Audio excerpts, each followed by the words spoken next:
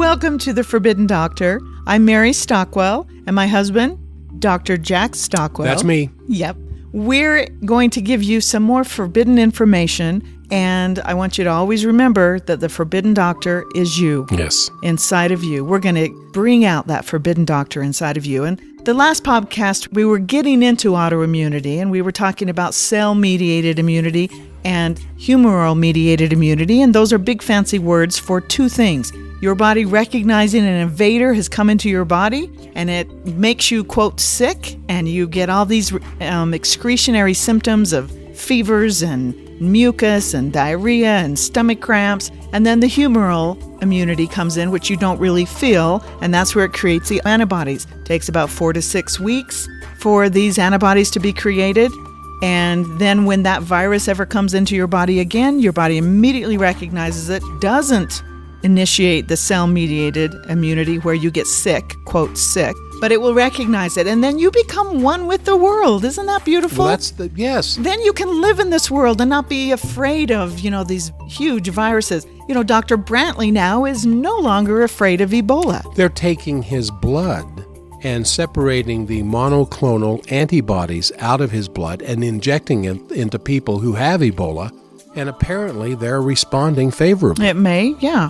But it's always better if you create your own. But we're not in the business of telling you to have vaccinations or not. We're just explaining the forbidden information that you haven't heard before. And the previous podcast got into that. Yes. The whole idea behind the two immune systems and the idea of using vaccinations to bypass the cell-mediated so you don't get sick, to go straight into the humeral-mediated.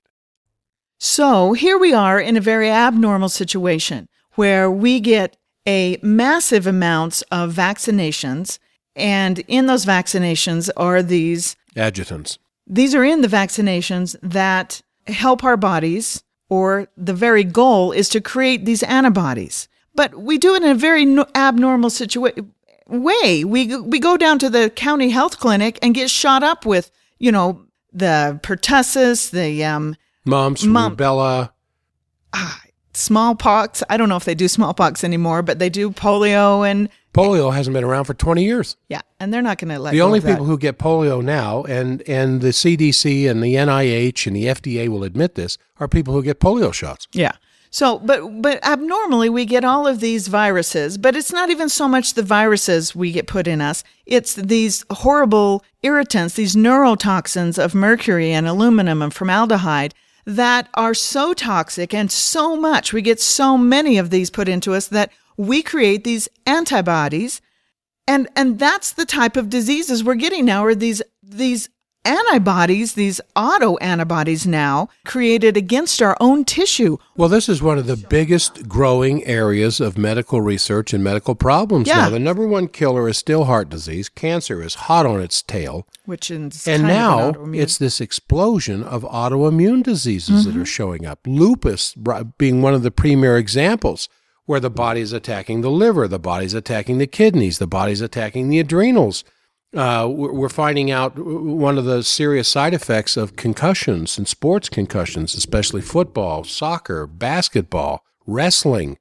Is an autoimmunity is this to autoimmune your attack brain. against the brain, Yeah. where the bloodstream actually has antibodies floating in the bloodstream for the brain.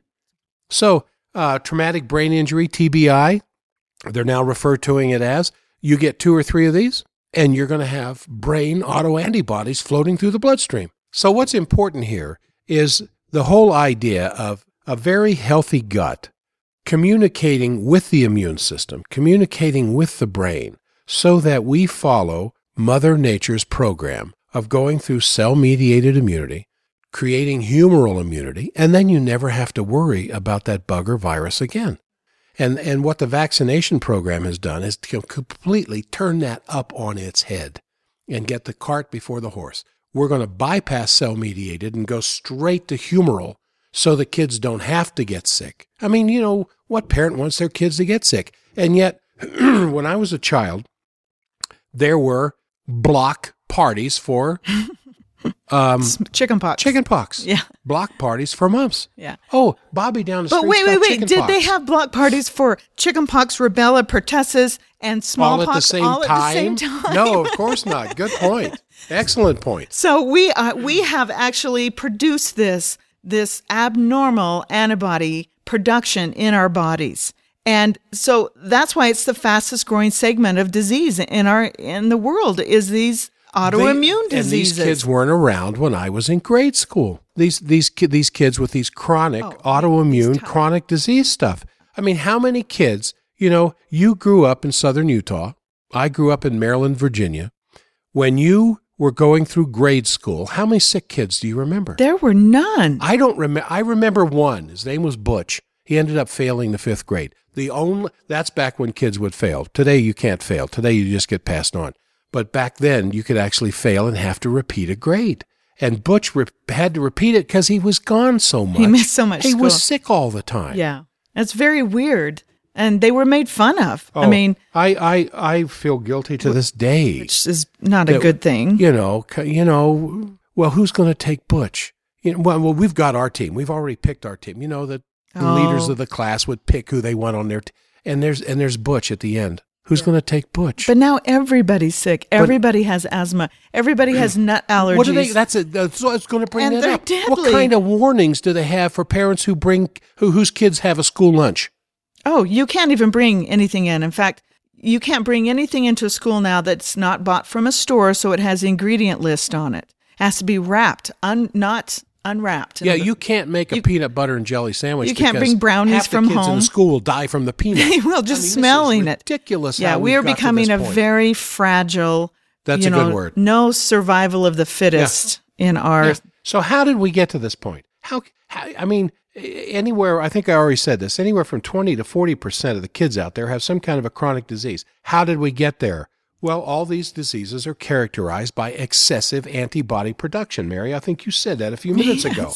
And that, of course, was the whole point of the vaccination program. That was the goal. It's the goal because you need to have that stimulation in order to be able to recognize the dead or almost dead viruses put inside of you. So why would anybody expect anything else to happen? So there are those who are out there say, well, give us safer vaccines. And the vaccine manufacturers just laugh. There's no safe vaccines. Are you kidding?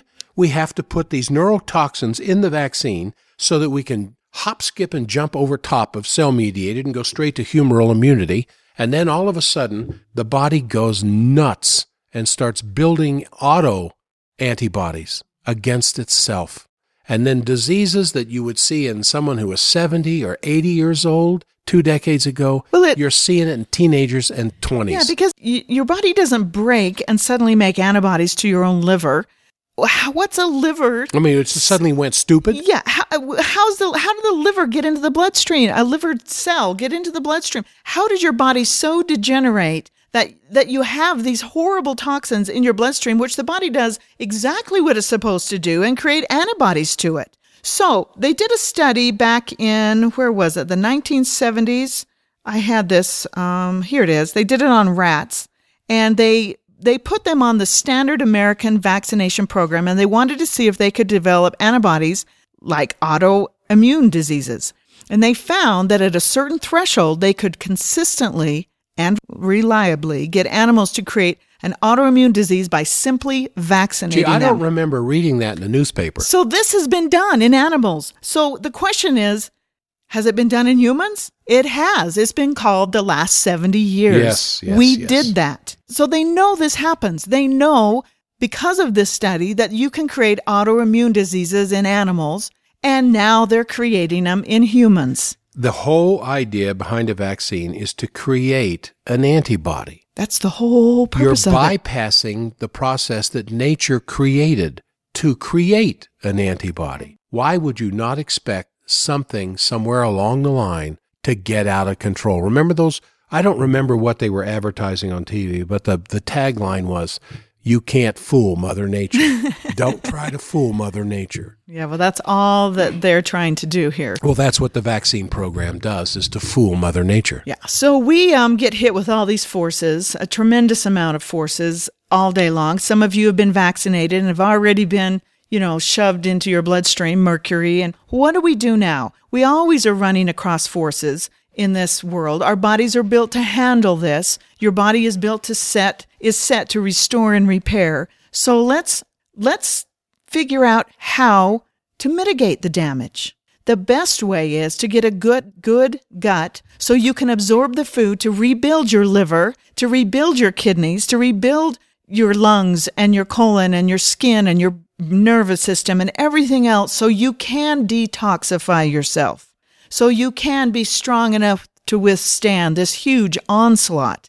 Now, little kids, luckily, are young, and they have strong bodies, and it's a good thing we vaccinate them when they're little, not before their first year. Yes. But because you can't create antibodies in your first year. That's the silliness of giving a vaccine to a baby that isn't a year old. It has no capability of creating a humoral response. Yes. It can't make antibodies. Yeah, but at least they're young and healthy, and so they can fight some of these things off, because not everybody that gets a vaccination gets autism or some autoimmune disease later on, but it's happening more and more. There's a reason the biggest subset of diseases, or rather the fastest growing subset of diseases, are autoimmune diseases. It's because we're producing them. Yes. And it's not so much that drug companies make money on vaccinations, it's on all the side effects of vaccination. Yeah, they make billions off of vaccinations, but how much more do they make off of bodies that have been hurt by the vaccinations? And by hurt, they'll say, well, yes, there's a certain risk, but the risk of some damage by vaccines to some kids is far outweighed by the benefit of getting the vaccine. Well, maybe with Ebola. No science behind that. Yeah, but maybe with some of these horrible, viruses out there. I don't know. But you debated on national radio. Dr. Paul Offit. Yes. I debated him. This is probably 2-3 years ago. He is the, pediatrician, the head pediatrician at Baltimore Children's Hospital in Baltimore, Maryland. And I debated him on radio over vaccines. And I said, he talked about the importance of vaccines. And I said, Dr. Offit, the problem is simply this. There is no research to back up what you're talking about. And of course, he got all huffy and everything. And I said, there isn't. There is no long-term research that says a vaccinated child is healthier than an unvaccinated child. And there is no long-term research that says an unvaccinated child is healthier than a vaccinated child. And by long-term, I mean decades, 10, 20, 30 years, because there are 10, 20, 30-year-long studies on heart disease, and 10, 20, 30-year studies on cancer, and on arthritis, and rheumatoid, and various types of infectious diseases. But there's no long-term studies on vaccinations and whether they're beneficial or not. So someone comes along and says, well, I happen to know a vaccinated child is healthier than unvaccinated. They're speaking from a religious belief. Just as that aspect of our community where parents choose not to vaccinate a child, and they'll come out and say, well, I happen to know that an unvaccinated child is healthier than a vaccinated. We don't know. There aren't any studies to back that up. Although parents who do not vaccinate their kids may very well claim, well, they never get sick. Like our child. They'll get like our child who is almost 15, has never had a needle. Occasionally will get a fever. Occasionally will throw up. And by occasionally, I mean maybe once a year, once every 2 years, he comes in contact with something. He picks up something his body's not familiar with, and it goes through cell-mediated immunity. And what happens in cell-mediated immunity? Your body makes itself sick to deal with this thing, and sleeping down the hallways of justice somewhere in the bloodstream is the humoral aspect that hears that sickness and responds with the formation of an antibody for that particular pathogen. Although I disagree. I don't think it's really sick. I think it's a healthy response. Well, I'm using the term that parents would use with their child. I know, but I talked about that. Oh, a child got sick. And they rush off to the emergency room, or they rush off to the pediatrician when the body's going through a normal, as you say, healthy. A normal, healthy response. Yes. So that's a good distinction, and I'm glad you brought that up. And now there are, I don't know how many diseases, 30, 40 diseases that you can be vaccinated against now. And some of this, it goes back to the Patriot Act. I don't want to say a whole lot about that, but the thing that concerns me the most is this Vaccine Compensation Board, where, people remember that out of 9/11, we got the Patriot Act. And now the Patriot Act, part of one of the little clauses in there in the Patriot Act says that you can't sue a vaccine company if you get vaccine damage. Well, we were worried about bioterrorism and anthrax and everything else. So they were trying to create a vaccine for anthrax. And so that was part of the Patriot Act. Just like they're rushing to make a vaccine with Ebola now. And unless you have multiple year tests with a vaccine, because it's like that debate I had with Dr. Offit that I was mentioning here a few moments ago. And he comes back and he says, oh, yes, we do have long-term studies.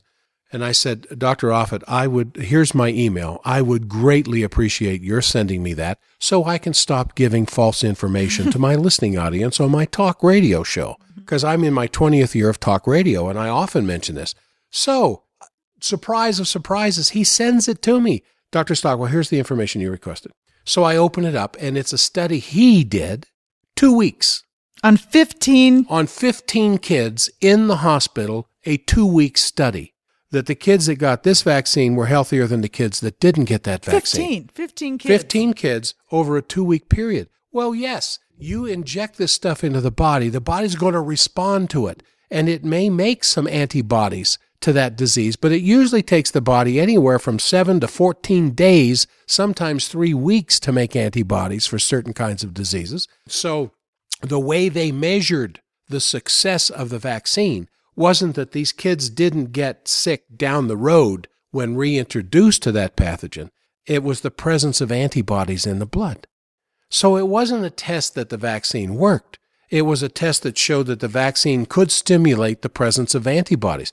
Well, why do we keep giving boosters? And what happened a year later? What happened 5 years later, 10 years later to those same kids? And what was the increase in autoantibodies? Autoimmune we problems. We don't know autoimmune because diseases. There's no studies. Yeah. All we know is that there are children now with chronic diseases, asthma, eczema, digestive disorders, behavioral disorders, psychological disorders, things that go on and on with kids who aren't even in puberty yet. So if you're Merck Pharmaceuticals and you make a vaccine and you kill 1,000 people or many of them get autoimmune diseases, you can't be held liable. No, because of the Patriot damage. Act. They're all protected now. So they don't have to go through the extensive multi-million-dollar testing programs. They can just make it, we've got a new vaccine. And those, here it is. And those are the things, and even still, they're not all reported. We had a patient in our clinic whose 12-year-old daughter went and got a vaccination, her Gardasil shot, and she fainted, dead in that, well, she didn't die, but she fainted in the clinic.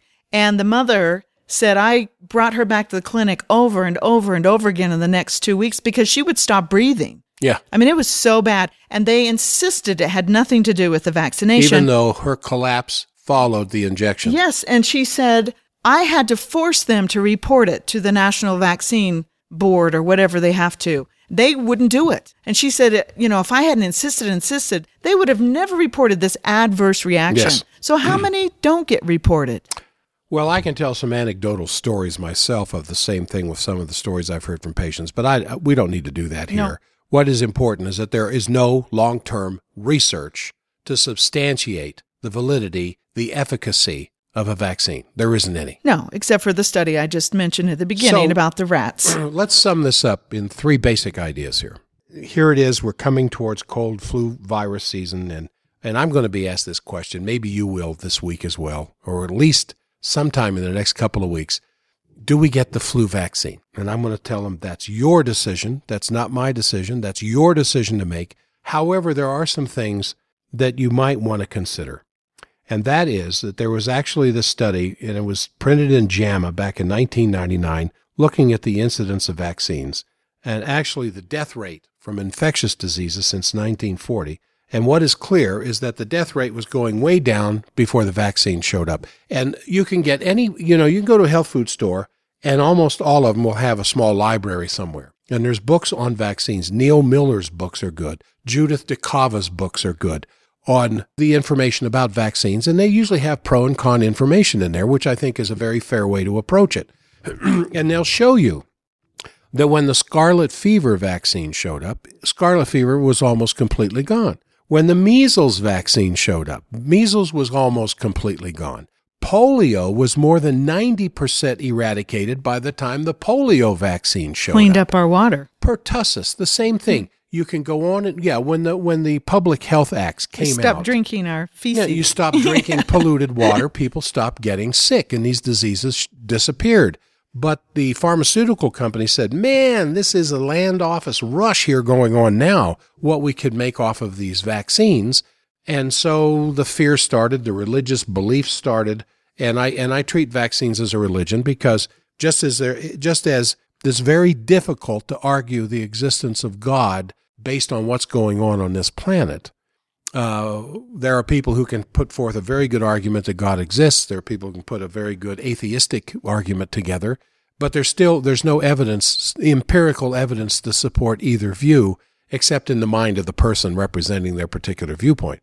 Well, it's the same thing with vaccines. There's no scientific evidence to prove they're better or they're not better.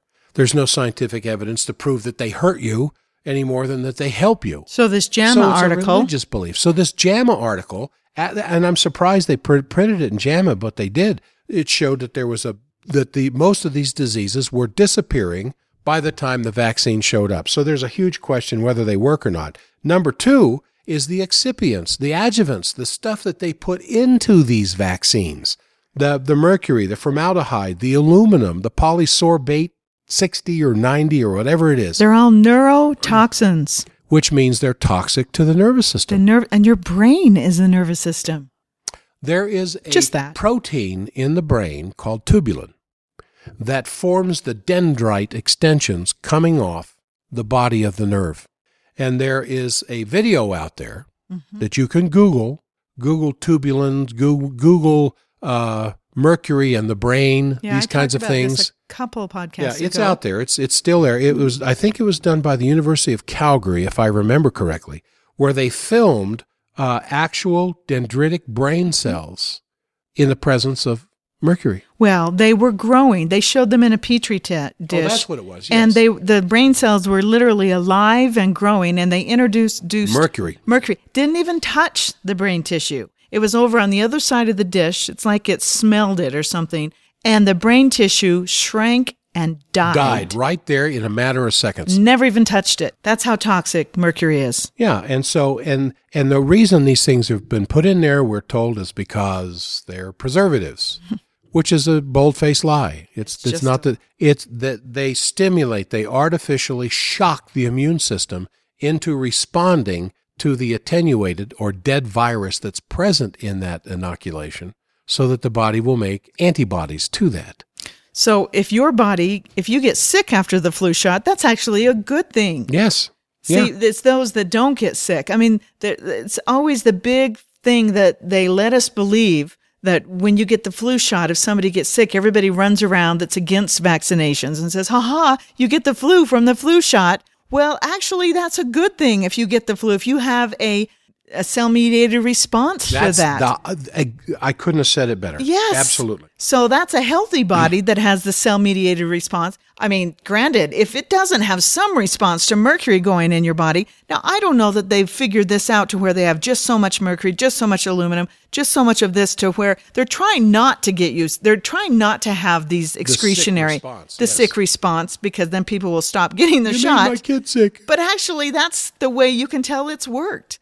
If you have that response, then hopefully you'll make antibodies to that dead virus that they put inside you. I mean, that way you maybe do get immunized towards that virus. Maybe. We're just guessing. Well, again, we have no research other than the fact that a few days after the inoculation, the antibodies can be shown to be present in the bloodstream. Yeah. I think I'd rather get chickenpox. I think I'd rather get mumps. I did have mumps.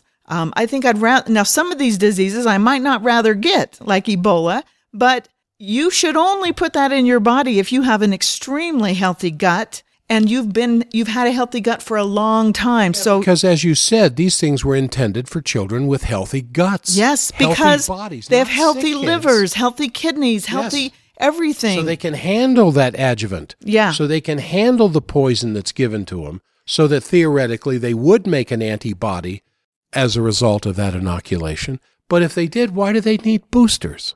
And why, when measles spreads to a neighborhood or whooping cough spreads to a neighborhood, most of the kids sick are those who've been vaccinated for that disease?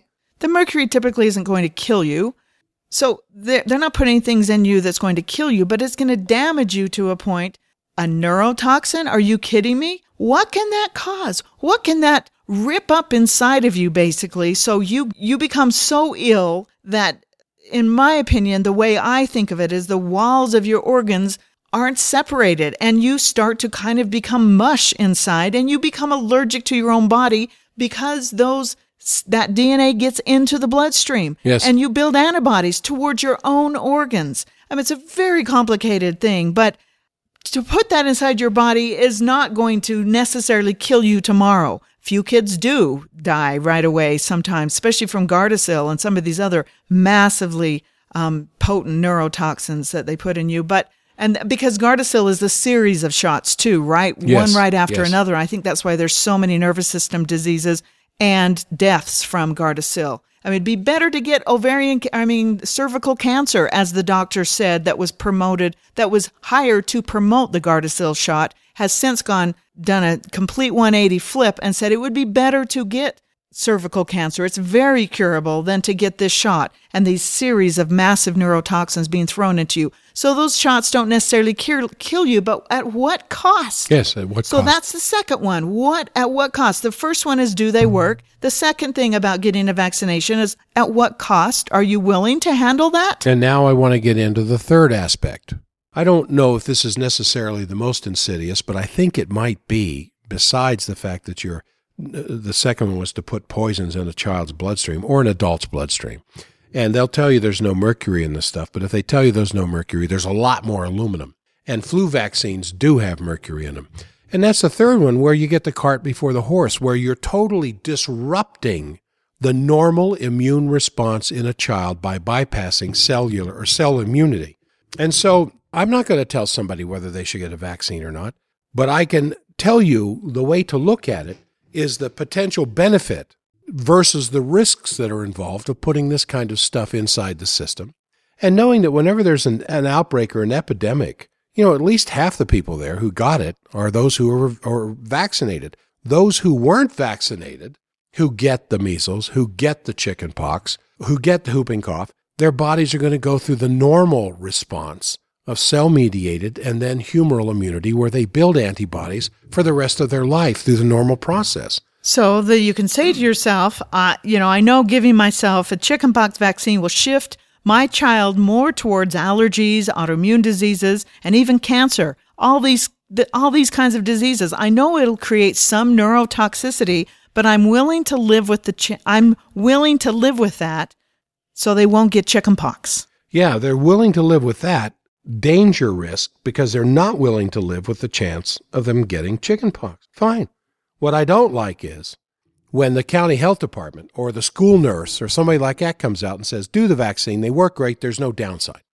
Yeah. Now, I got a problem with that because that's not the truth. That's a big fairy downside. tale. Yeah, just so you're aware, go ahead, but make sure you're aware. Well, some people, there's a certain risk tolerance that you have to decide what you're going to do. And so you see this whooping cough and you see measles. Hey, I've been in practice 25 years. I've been taking care of people 25 years. And you and I happen to be, even though we're alternative healthcare providers, you and I happen to be the primary healthcare provider for a lot of people and a lot of families. How many cases of measles have you seen? I haven't seen any. How many whooping coughs? How many, I was going to say scarlet fever, but we hardly see any of that anymore because we cleaned our water up. Measles, these kinds of things. How many have you seen? I haven't seen any. I haven't seen it either. Have you seen one measles? No. Not one polio? I've had some calls where people think they had measles, but I've never, or polio. I've seen some post-polio, But these people are 60, 70, 80 years old. They got polio back in the 50s. So the herd mentality is that we need to keep vaccinating so these diseases don't pop up again. Thinking, or they say actually, well, we'll stop vaccinating when this disease is completely eradicated from the face of the earth. But that's not true. Polio hasn't been around for a good 20 years. And it hasn't even been brought up to stop vaccinating for polio. Yeah, so if there's been no polio for 20 years in the Western world, why do they keep vaccinating for polio? Well, as soon as we get everybody vaccinated, then there won't be any more. Well, there hasn't been any, and not everybody's vaccinated for polio. Well, it's a huge moneymaker, and they're so confident in these vaccines that they give to their kids that they think there's going to be no consequences, no downside. They say that. So they say that. There's no downside. They're very safe. So from their point of mind, what difference does it make? They should be just fine.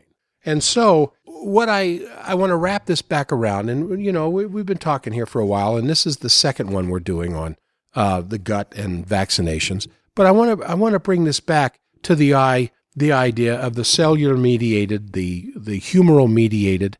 And so where is the cell-mediated system in the body? Because we talk about where the gut is 85, 86% of our, depending on what school you went to and whose book you're reading, at least 85% of our immune system is in the gut. Why is it located in the gut? Because that's the porous world that exists between the outside world and the inside world. Yeah, you put things right into that. Your body does a great job. If somebody comes within 3 feet of you, your skin turns a little bit acidic. That's amazing function. To ward off vaccination, or to ward off viruses and whatever else. If somebody kisses you, it goes on red alert. But that's where the opening is to the inside of our body, is through our mouth. So 80 to 85% of our immune system is in our gut, because that's the biggest opening for toxicity to get inside of our bodies.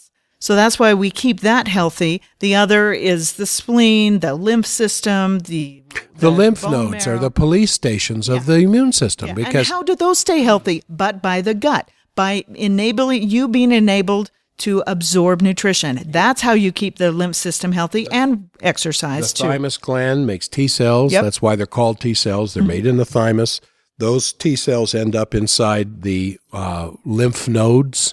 They end up in the crypts, in the gut-associated lymphatic tissue of the gut, in these Peyer's patches that line the gut.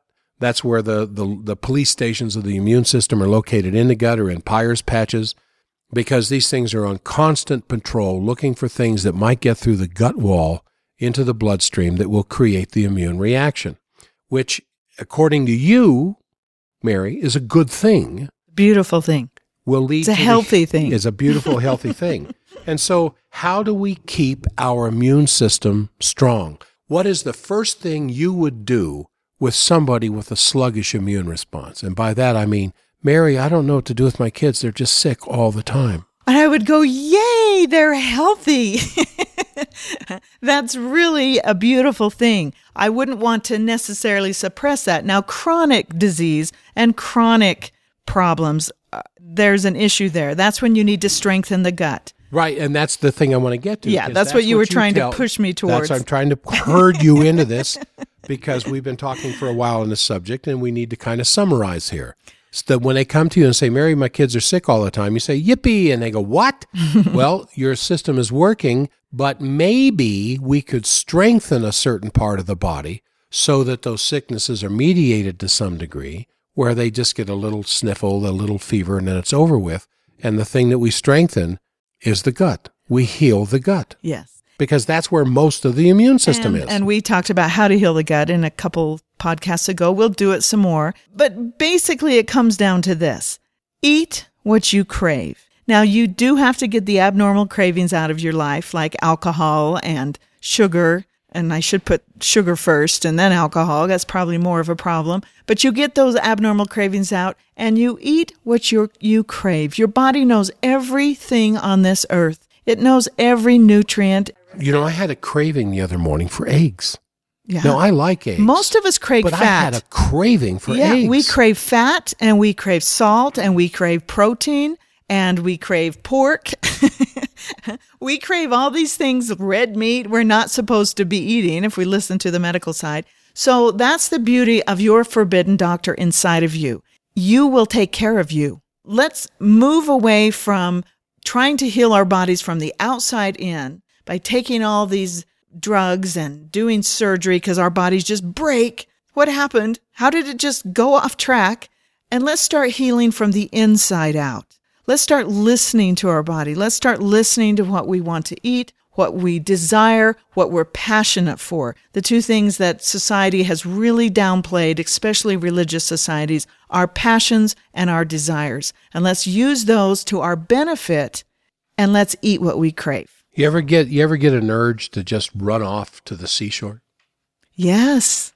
We were recently in Southern California for a conference, a health conference, and we skipped out a part of it and ran off to the ocean. We walked in the ocean. How did you feel walking along the ocean with your feet in the water, the sunshine, the salt air, and all of the health that the ocean represents? Listen. That's where we came from. Societies that flourished in the past were the ocean-based, the shoreline societies, the Egyptian society that got its food from the ocean, the Chinese kingdoms that flourished on the Western Pacific, the Greek kingdoms that flourished in the Mediterranean, the Venetian kingdom that flourished in the Mediterranean because of all the excitement of life that is involved in the ocean that we were able to partake of by living there. We moved inland, we kind of got sick, but that's a subject for another podcast. Okay, join us next week. We're going to have some more forbidden information. Thanks, everybody, for listening to the Forbidden Doctor podcast and Mary's and My Health Secrets. Now, here's where you can help us help mankind by giving us a 5-star rating on iTunes. We really want to join Jimmy Moore, Bulletproof Executive, Leaire Keith, and all the other revolutionaries in saving your families with their forbidden truth about self-healing. Please like us on Facebook and follow on Twitter at Forbidden Doctor. More information is available at ForbiddenDoctor.com or call us at 866-867-5070. We answer calls. These podcasts are provided for information only. The previous statements have not been evaluated by the Food and Drug Administration. Nothing that was said is intended to diagnose, treat, cure, or prevent any disease.